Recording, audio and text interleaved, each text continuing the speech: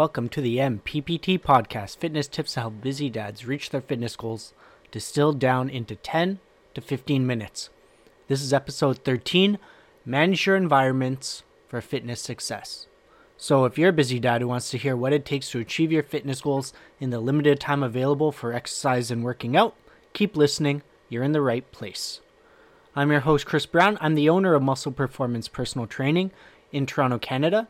And again, we have episode 13, and we're going to discuss one of the least discussed, but most important practical aspects of fitness success, and that is managing your environments.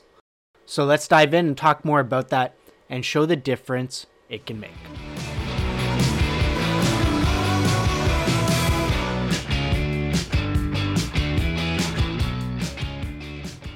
All right, so with managing your environments, I said it's important, it's valuable, but it might not sound all that related to actually achieving your fitness goals, right? So why should busy dads like you, why should you even care about managing environments? Well, that's what we're going to get into today. And just to start explaining it, it's actually very practical. And the idea behind it is to set yourself up for success, or to set yourself up for the likelihood of success and achieving your fitness goals. Okay? Get this right, and striving and progressing towards the fitness goal, towards your fitness goal, can actually feel easier rather than hoping or waiting on feeling motivated or having sufficient willpower to do the things you know you need to do to reach your goal. Right? So it's very practical, even though it might not sound like it right away when you heard the title of this episode.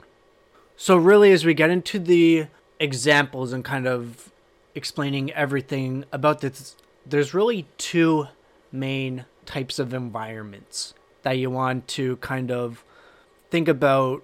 Are they set up for you to take the actions you know you need to take, or set up so that it increases the likelihood of success?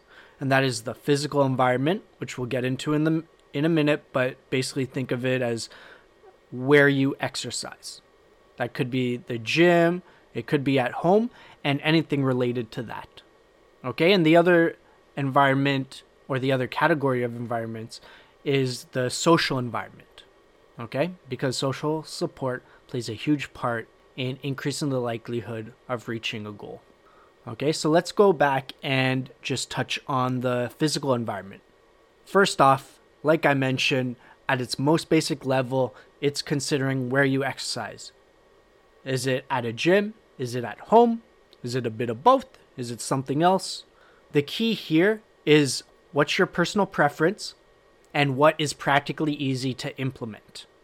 If you can align those two, then you're really going to have your fitness program, at least in the standpoint of the physical place that you're going to do the workouts, set up to follow through on it as best as you can.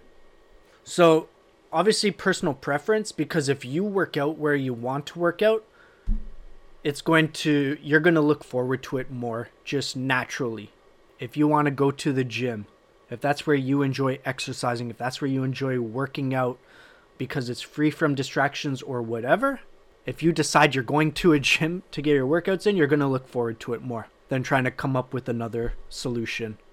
Now, why it's important to also consider what is practically easy to implement is, say in that example of going to the gym, you prefer it, but when you want to work out is you'd be driving in rush hour, something like that. Driving takes quite a while. It's difficult to find parking.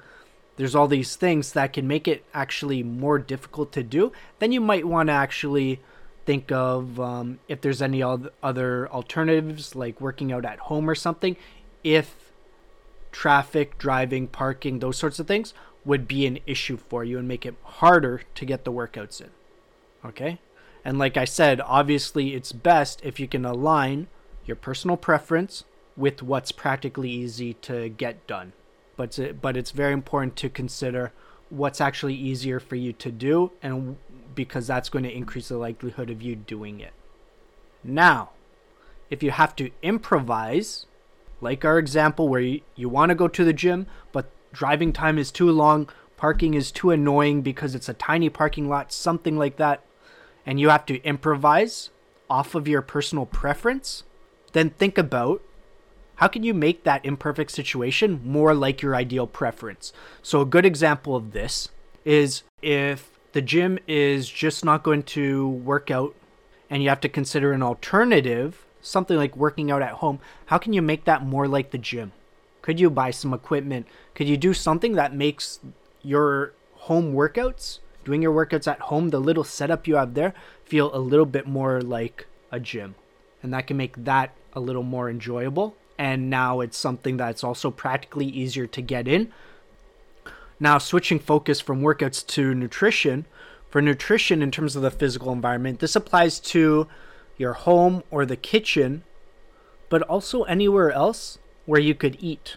So that it could include restaurants, takeout places, etc. But what you want to do is have the space set up for you to follow through on the actions. And really, this is most obvious when you're starting on a new goal, right? A new fitness goal, and you're thinking about changes you have to make to the way you eat. If you're thinking of new meals to eat, for example, do you have a restaurant that could serve healthier meals near you? At your grocery store, are you easily able to find the new foods you want to cook, and do you know how to cook those new healthier meals, or do you need to buy a cookbook? Do you maybe need to buy some new, not appliances, but like tools for the kitchen, more knives, maybe a kitchen scale, just as a couple examples? Do you have the tools to actually make the meals at home if you're going to be cooking some new things? In terms of like a cookbook, that can help increase the knowledge of how to cook healthier meals or meals that you're not used to cooking normally.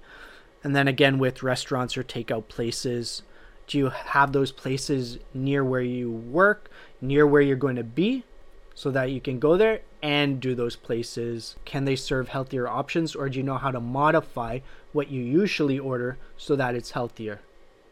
Some more ideas here, if you're at home, is also not having junk food in the house, right? A lot of times it's just the proximity of certain, off-plan food choices that make it really easy to consume if it's in the house.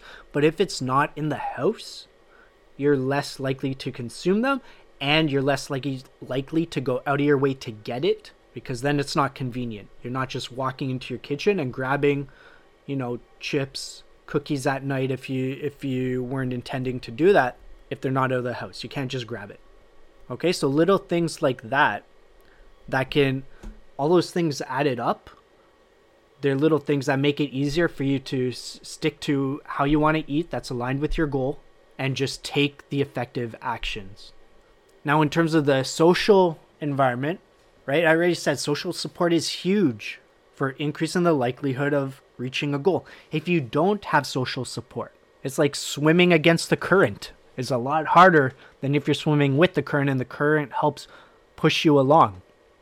At home, this is usually in terms of spousal or family support, right? It can also be via other social networks of people you are around regularly, whether that's colleagues at work, co-workers at work, or people you see regularly for hobbies and interests. Usually this social support network are people you're going to know quite well.